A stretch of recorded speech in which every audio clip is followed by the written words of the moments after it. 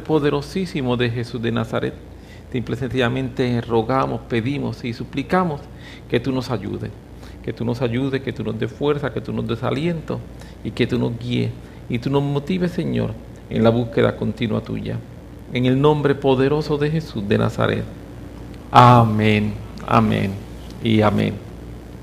Recientemente, mientras me encontraba haciendo mi lectura habitual de la Escritura, me encontré con una palabra que me llamó mucho la atención.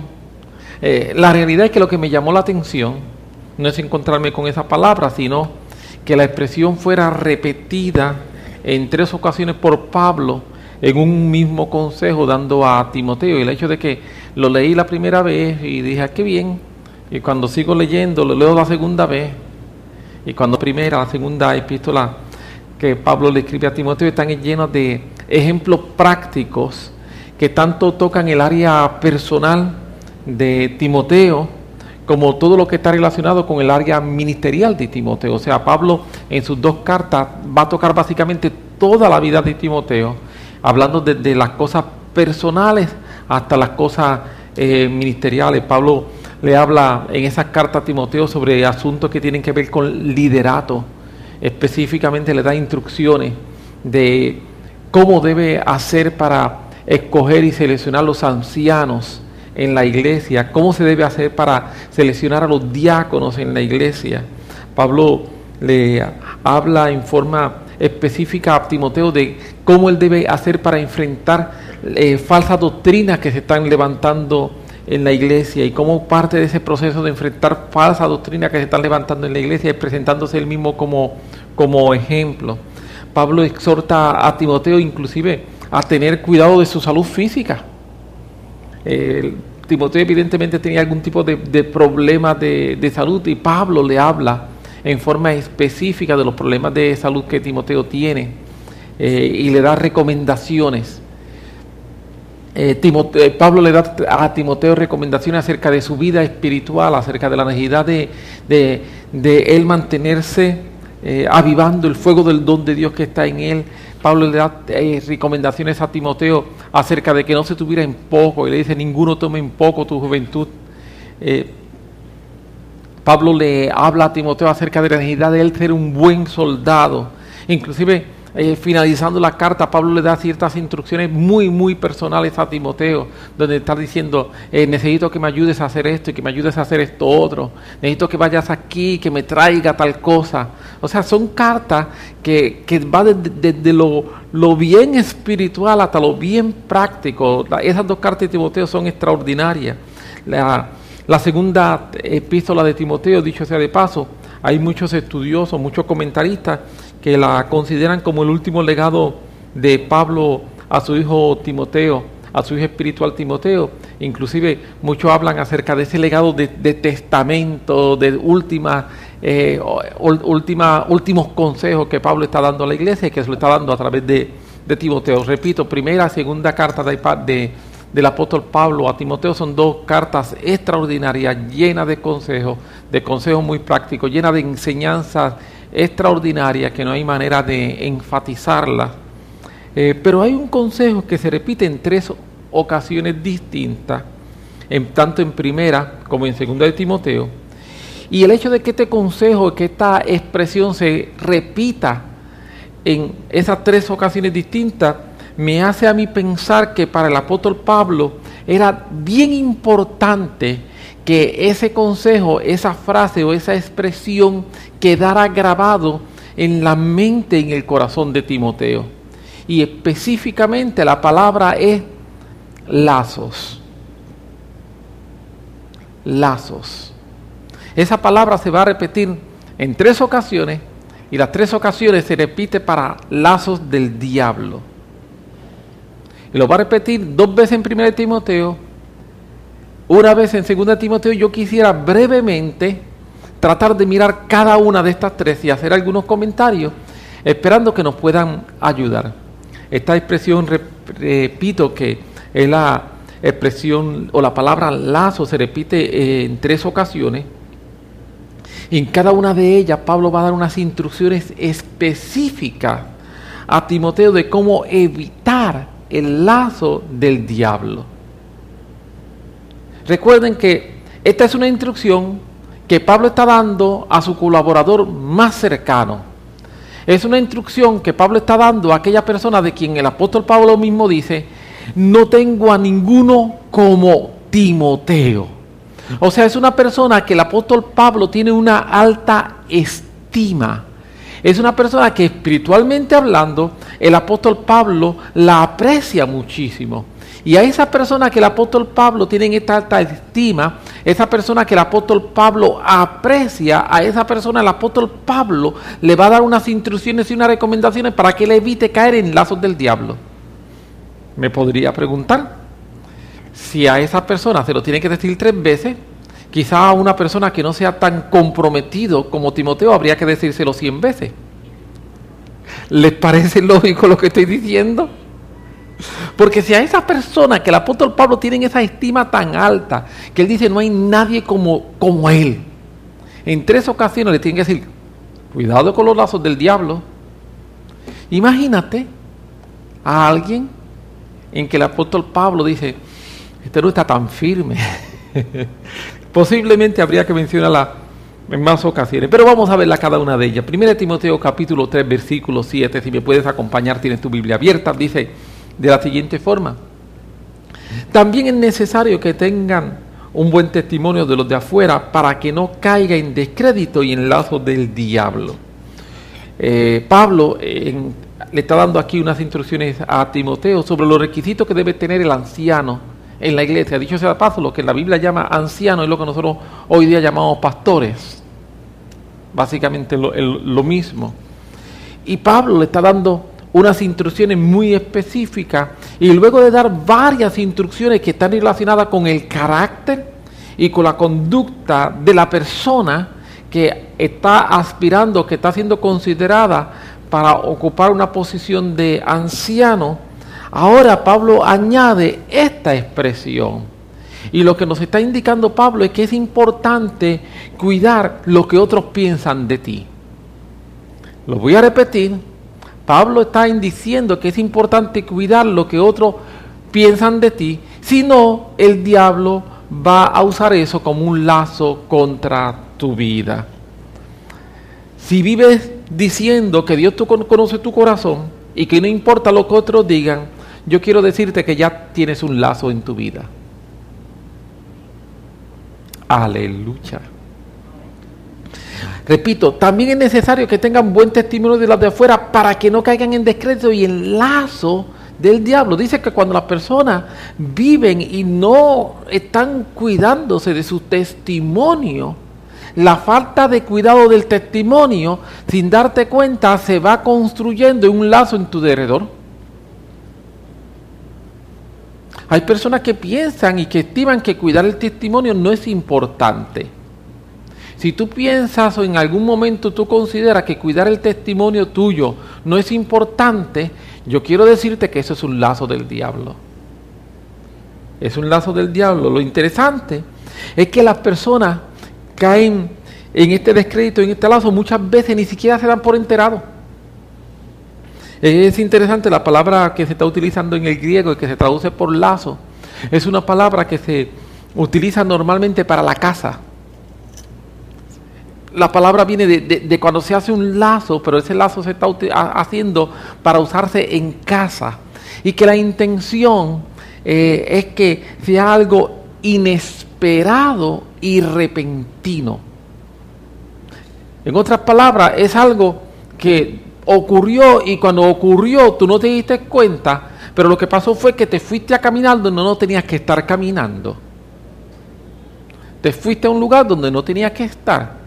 Y por estar caminando donde no tenías que estar caminando, utilizando ahora el ejemplo bien literal, el ave va y se mete donde no tiene que meterse, camina por donde no tiene que caminar, le ponen aquello que va a ser atractivo, ya sea algo de comida, ¿verdad? Y cuando llega, por lo que la atrae, al llegarse por la que la atrae, ¡boom!, llega el lazo, y el lazo la toma de forma inesperada, y el lazo la toma de forma repentina.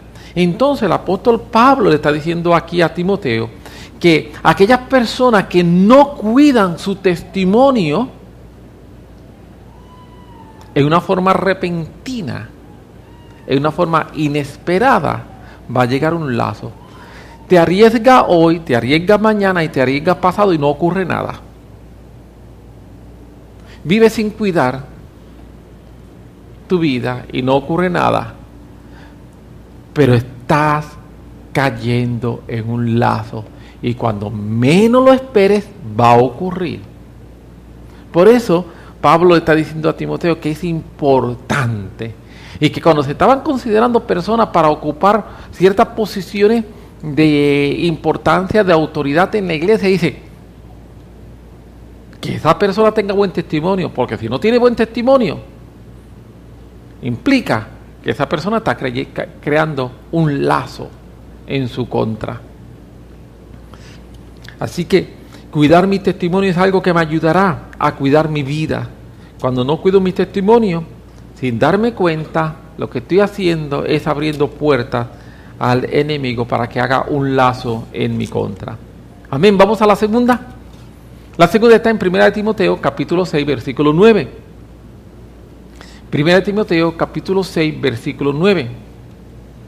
Y dice la Biblia de la siguiente manera: porque los que quieren enriquecerse caen en tentación y en lazo, y en muchas codicias necias y dañosas, que hunden a los hombres en destrucción y perdición. 1 Timoteo capítulo 6, versículo 9. Aun cuando la palabra diablo no se utiliza aquí, simplemente el lazo, no está en el versículo, es evidente que se sobreentiende, porque está hablando acerca de tentación, y cuando tú miras todo el contexto, ese lazo es el lazo del diablo en el que la persona va a caer. El contexto de este versículo es interesante, porque en el contexto de este versículo Pablo está hablando de aquellos que usan la enseñanza de la Biblia para obtener beneficio propio. Dice la Biblia, cuando tú utilizas la enseñanza de la Biblia para obtener beneficio propio, ese es el contexto. Y esas personas que utilizan la enseñanza de la Biblia para obtener beneficio propio, lo que están es creando un lazo del diablo en su contra. Porque la Biblia nunca fue escrita ni fue inspirada para que nosotros podamos obtener beneficios personales. En otras palabras, son personas que tienen motivaciones equivocadas. Y esas motivaciones equivocadas que estas personas tienen y están utilizando la palabra de Dios para obtener ese beneficio personal. Dice la Biblia que en última instancia lo que provocan dentro de la iglesia es contienda, y que lo que provocan es división. Provocan contienda, provocan división. Son personas, repito, que tienen motivaciones equivocadas en sus vidas y sin darse cuenta están cayendo en un lazo que al final, va a traer perdición y destrucción para ellos. Nosotros necesitamos cuidar nuestras motivaciones, nosotros necesitamos cuidar por qué estamos haciendo las cosas, y que nuestras motivaciones, cuando hablamos, cuando predicamos, cuando enseñamos, cuando decimos lo que entendemos que la Biblia dice, sean motivaciones puras, que no sean motivaciones que lo estamos haciendo para nosotros poder sacar algún tipo de provecho, algún tipo de beneficio personal. Hace algún tiempo yo hablé acerca de motivaciones, de la necesidad que tenemos de tener buenas motivaciones, y hice una aclaración que considero pertinente volver a hacerla, y es que existe una diferencia grande entre lo que es tener visión y ambición. Podría parecer que es lo mismo, pero no es lo mismo. La motivación cambia. No es lo mismo tener visión que tener ambición. La visión es algo que proviene de Dios y va a hacer que nosotros busquemos cómo ayudar a las otras personas. Mientras que la ambición nace en mí y nos lleva a utilizar a las otras personas. Mientras que la visión me lleva a mí a ver cómo yo puedo ayudar a otros, la ambición siempre me va a llevar a cómo puedo usar a otros. Motivaciones.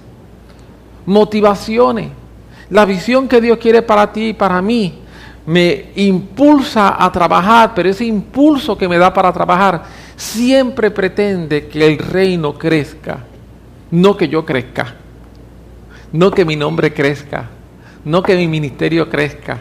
Cuando yo lo que ando buscando es cómo crece mi nombre, cómo crece mi ministerio, podría ser que esté confundiendo visión y ambición. Amén. La diferencia, repito, es una motivación. Por fuera puede parecer lo mismo. Por fuera podemos estar haciendo exactamente lo mismo. Pero ¿qué me motiva? ¿Qué motiva lo que estoy haciendo? ¿El poder ser de bendición a otra persona? ¿O obtener algún tipo de beneficio personal?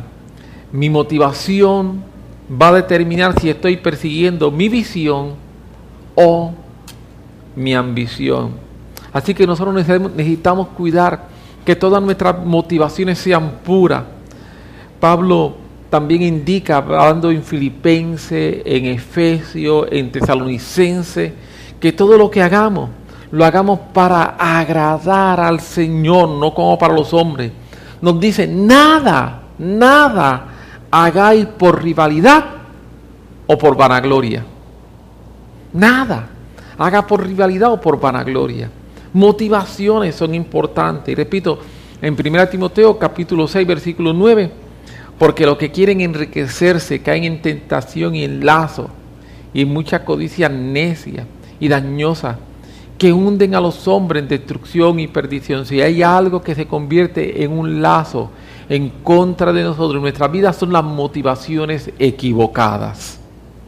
Motivaciones equivocadas. Cuando lo que hacemos lo estamos haciendo para nuestro beneficio, cuando lo que hacemos lo estamos haciendo para nosotros quedar bien, cuando lo que hacemos lo estamos haciendo para ver cómo yo logro avanzar y no lo estoy haciendo por el reino, esas motivaciones equivocadas se convierten alrededor de mí en un lazo que es un lazo dañino y es un lazo que va a traer pérdida y destrucción para mi vida. Vamos a la tercera. Amén. La tercera está en 2 de Timoteo, la segunda carta de Timoteo. En el capítulo 2, versículo 26.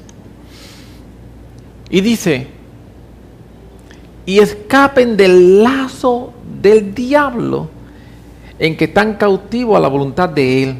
Ok, permítame. Para poder entender esto necesitamos leer un poquito más, desde un poquito antes. La idea que Pablo está desarrollando comienza en el versículo 24, así que vamos a leer desde el 24 al 26. Porque el siervo del Señor no debe ser contencioso, sino amable para con todos, apto para enseñar, sufrido. Así debe ser el siervo del Señor. Debe ser, dice, no debe ser contencioso. Amén. Si tú quieres ser un siervo del Señor, tú no puedes ser una persona contenciosa. Si tú eres una persona contenciosa, no puedes ser un siervo del Señor. Lo segundo que dice que debe ser amable. Lo tercero que debe ser apto para enseñar. Lo cuarto que debe ser sufrido. Dice, para que con mansedumbre corrija a los que se oponen. Por si quizás Dios les conceda que se arrepientan para conocer la verdad y escapen del lazo del diablo, en que están cautivos a la voluntad de Dios. Esta vez la expresión lazo del diablo no se centra en Timoteo mismo, sino en aquellos que van a escucharlo a él. Repito, esta vez la expresión no se centra en uno, sino se centra en aquellos que van a escuchar. Y lo que Pablo está diciendo a Timoteo, si yo lo fuera a explicar, sería más o menos de la siguiente forma. Timoteo, si tú quieres ser una persona eficiente en tu ministerio, si tú quieres ser una persona eficiente en tu ministerio, y tú quieres lograr que otras personas escapen del lazo del diablo, entonces, Timoteo, tú tienes que tener una conducta correcta y adecuada. Si tú no tienes una conducta correcta y adecuada, tú no vas a ser eficiente en tu ministerio, y tu ministerio no va a ser un ministerio que hace que otras personas escapen. de lazos del diablo. Todos nosotros queremos, muchas veces tenemos familia, amigos, conocidos, compañeros de trabajo, que nosotros queremos que escapen de lazos del diablo. Pero aquí entonces Pablo está diciendo, ¿tú quieres que eso ocurra? Pues si tú quieres que eso ocurra, tu conducta tiene que ser una conducta adecuada, porque una conducta tuya adecuada, cuando tú no eres una persona contenciosa, sino que eres una persona que eres amable, que eres apto para enseñar, que eres sufrido y que usas mansedumbre, eso va a provocar que las otras gentes puedan escapar del lazo del diablo. Entonces, repito, tenemos muchas veces familiares, amigos, conocidos, gente apreciada por nosotros, y nosotros queremos que Dios haga cosas en ellos, pero nuestra conducta es una conducta que de por sí impide, imposibilita el que Dios me pueda usar a mí para romper lazos del diablo en esas otras personas. Y eso yo lo encuentro tan poderoso realmente. Muchas veces somos ineficientes en la predicación del Evangelio por tener una conducta incorrecta. De manera especial vemos que el apóstol Pablo hace énfasis a la necesidad de tener mansedumbre con el trato de los no creyentes y con el trato de los que se oponen. Lamentablemente, cuando tú ves lo que se ve en las redes sociales y los medios de comunicación entre cristianos, vemos que lo que es mansedumbre ha caído en desuso. Parece que es una cualidad que está en peligro de extinción. Porque tú ves la gente peleando, diciendo, hablando. ¡Qué pena! Criticando. ¡Qué pena! Y criticando cristianos a cristianos. ¡Qué pena! Eso es todo lo contrario a lo que Pablo dijo que hiciéramos. Hacemos todo lo contrario a lo que Pablo dijo que hiciéramos y después nos quejamos de que la gente no se convierte. Estamos siendo ineficientes en hacer que la gente escapen del lazo del diablo mientras tengamos esa conducta. Esa conducta me hace ineficiente para predicar. Esa conducta me hace que no puedo llegar a la gente en la predicación.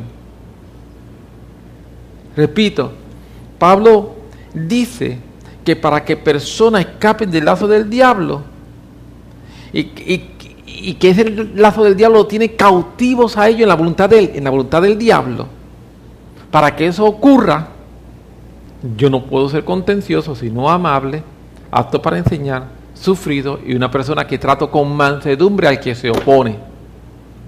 Pero qué triste cuando vemos creyentes que porque alguien se opone, estamos preparados para disparar. Nos creemos que tenemos, como dice la película de James Bond, licencia para matar. Sí, y lo hacemos en el nombre del Señor.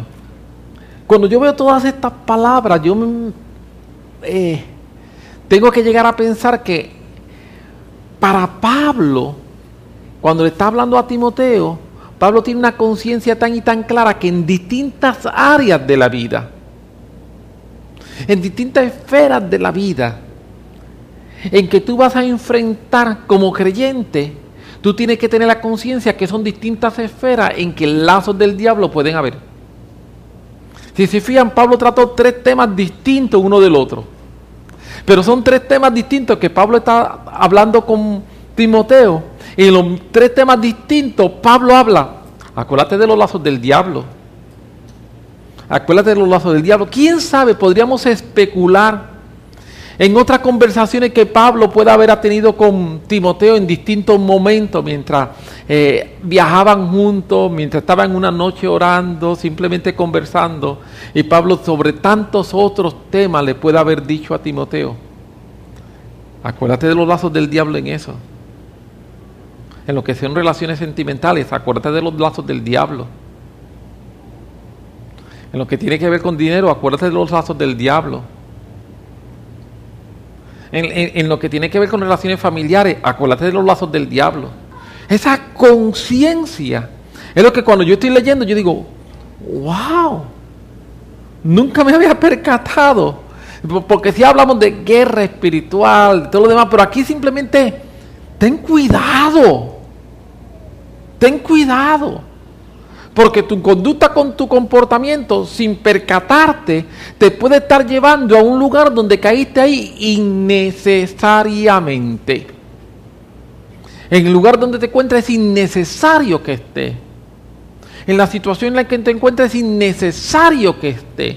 Si simple y sencillamente hubiese tomado un poco de precaución, si simple y sencillamente hubiese pensado un poco más las cosas, si simple y sencillamente te hubiese mantenido con una conducta correcta, porque si te fijas, todo al final tiene que ver con una conducta correcta en los 3 pasajes.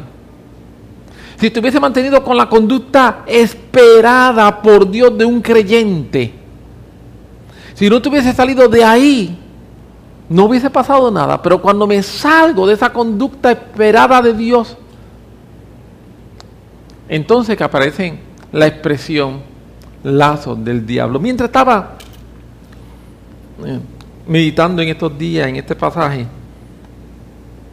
me fui del Nuevo Testamento para el Antiguo Testamento y empecé a leer Sofonías. Y cuando empiezo a leer Sofonías me encuentro con un versículo que me llamó mucho la atención, y quizá la razón por la que me llamó tanto la atención es porque estoy leyendo lo del lazo del diablo. Yo espero que usted le vea la misma relación que yo le vi. Vamos a ver si lo logro. Sofonías capítulo 1, versículo 8. De primera intención va a sonar un versículo medio extraño, medio oscuro, pero téngame un poco de paciencia y permítame tratar de explicarlo. Sofonías capítulo 1, versículo 8. Está Dios hablando.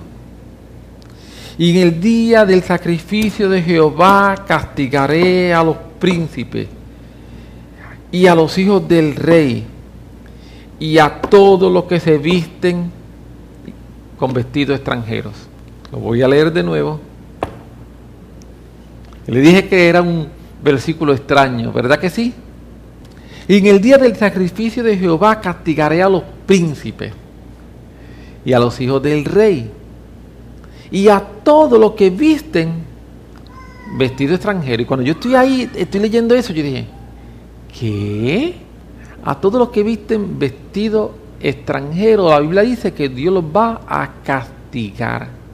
Y entonces, pues lógicamente, empiezo a buscar qué significa esto de los que visten vestido extranjero.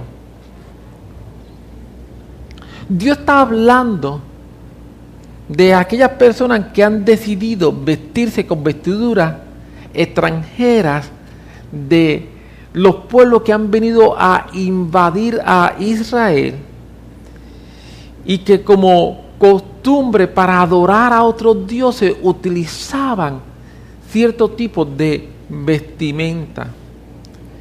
Y Dios lo que está diciendo es que estas personas que se están acomodando a ello han dejado la santidad y se empiezan a dedicar a hacer cosas que están lejos de lo que Dios le está pidiendo que hagan. Yo creo que es una estrategia realmente que el diablo utiliza, y que en los mismos 3 versículos de Timoteo está contenida, y me voy a tratar de explicar mejor, no se preocupe. Y es llevarnos a actuar como el mundo actúa. Esa es la idea. Llevarme a ver lo que otros hacen como que está bien. Y como que yo puedo servir al Señor con vestimenta de extranjeros. Que yo puedo servir al Señor vestido como viste el mundo. Que yo puedo servir al Señor comportándome como se comporta la gente del mundo.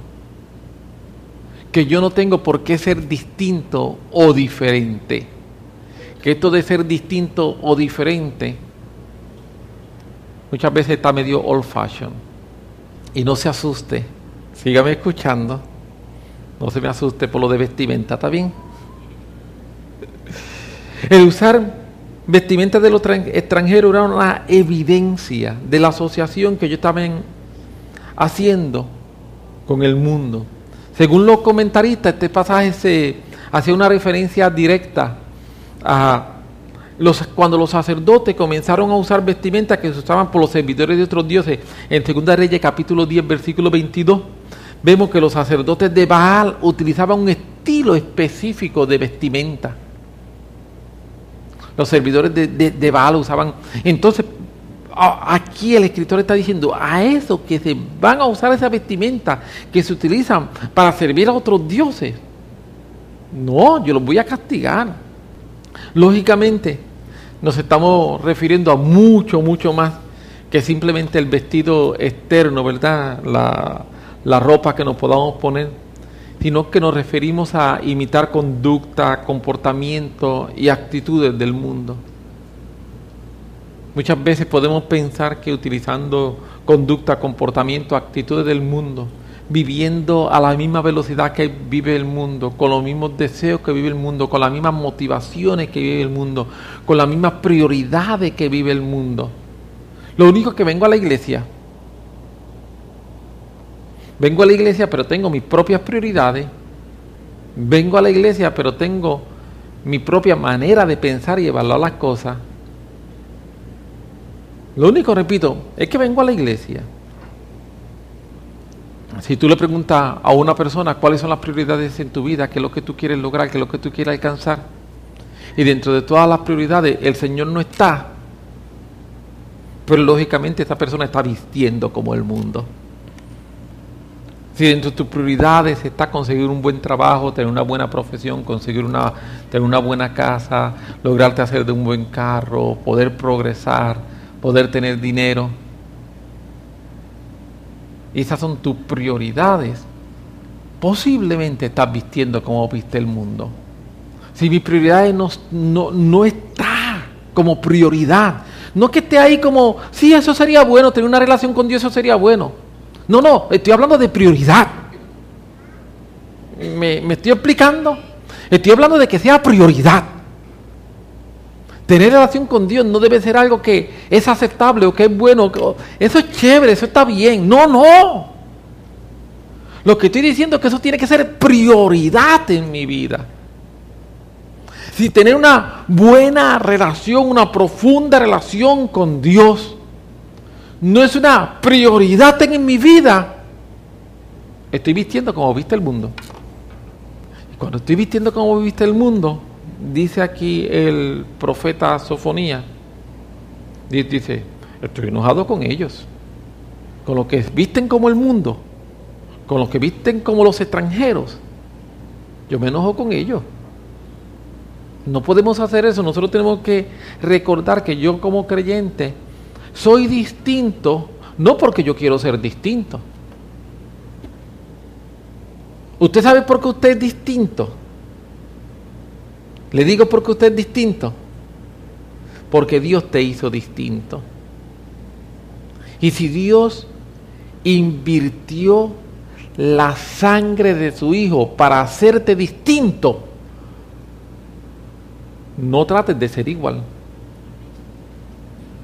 Lo voy a repetir, si Dios invirtió la sangre de su Hijo Jesucristo para hacerte distinto, ¿por qué quiero ser igual?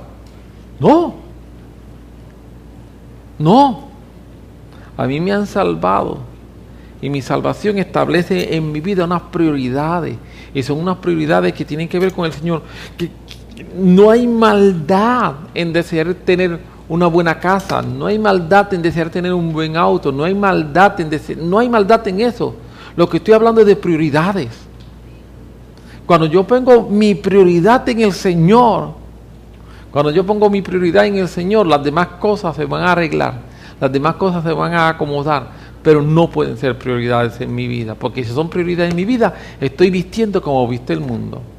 Y sin darme cuenta, todo esto se convierte en última instancia en conductas por motivaciones equivocadas, por tener una conducta que no me importa mi testimonio con los demás, por tener una conducta donde soy una persona intolerante y falto de mansedumbre, en última instancia eso va a llegar como lazos del diablo en contra de mi vida. Todo esto ocurre simplemente porque no estamos conscientes, muchas veces no estamos conscientes de que existe un lazo que desea afectar nuestras vidas. Hay un lazo del diablo que desea afectar nuestras vidas. Y en todas las áreas de tu vida, yo quiero decirte, tú no estás exento de que el lazo quiera venir en contra tuya. Recordemos que el propósito del lazo, según lo vemos, es inutilizar, convertirnos en presa, traer cautiverio a nuestras vidas, es restringir nuestra libertad. Y en última instancia, y en palabra del apóstol Pablo a Timoteo, traer destrucción y perdición. Ese es el propósito del lazo. El propósito del lazo no es jugar contigo, es restringir tu libertad espiritual, es inutilizarte espiritualmente hablando, es convertirte en una presa del enemigo, es traer destrucción, es traer perdición a tu vida, es que tú no puedas ser aquello que Dios quiere que tú seas.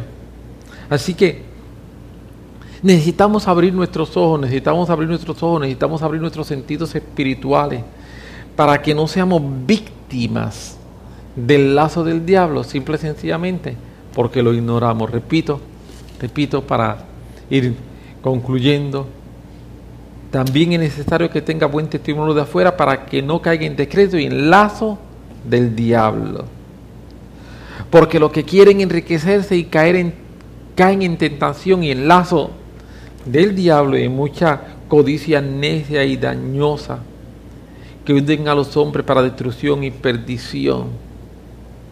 Y si no vivimos una buena vida, cuando prediquemos, no vamos a lograr que la gente escapen del lazo del diablo, el que están cautivos a la voluntad de él. Amén. Necesitamos vivir una vida que sea una vida de cuidado, necesitamos vivir una vida que sea una vida de santidad, necesitamos vivir una vida que sea una vida de relación con Dios, necesitamos vivir una vida que sea una vida de mucha conciencia, necesitamos vivir una vida que sea una vida en la que tú y yo estemos continuamente pendientes y apercibidos de que esto es una realidad. Y repito, si Pablo le escribe a Timoteo y le dice a Timoteo, cuida las cosas que tienen que ver con lazo del diablo, pienso yo que debería ser un buen consejo para ti y para mí que nos cuidemos en esa área. ¿No te parece? ¿No te parece que es un buen consejo que nosotros estemos pendientes? Porque, repito, este consejo del lazo del diablo no se le dio a un incrédulo. Este consejo de velar los lazos del diablo no se le dio a un carnal. Este consejo de velarse de los lazos del diablo no se le dio a un neófito. Es que tú estás comenzando y como tú estás comenzando, pues cuídate. ¡No! Pablo le está dando este consejo de que se cuide de los lazos del diablo a aquella persona, repito, que era su colaborador, su persona más allegada, una persona que era una persona espiritual en quien Pablo tenía confianza. Y Pablo le está diciendo, ten cuidado con esto. Tienes que tener cuidado de esto, porque si no nos cuidamos de esas cosas, nos van a llegar y nos van a llegar en forma inesperada. Nos va a llegar en forma repentina, nos va a llegar cuando menos lo estemos esperando. Amén. Te puedes poner sobre tus pies y tenemos un momento de oración.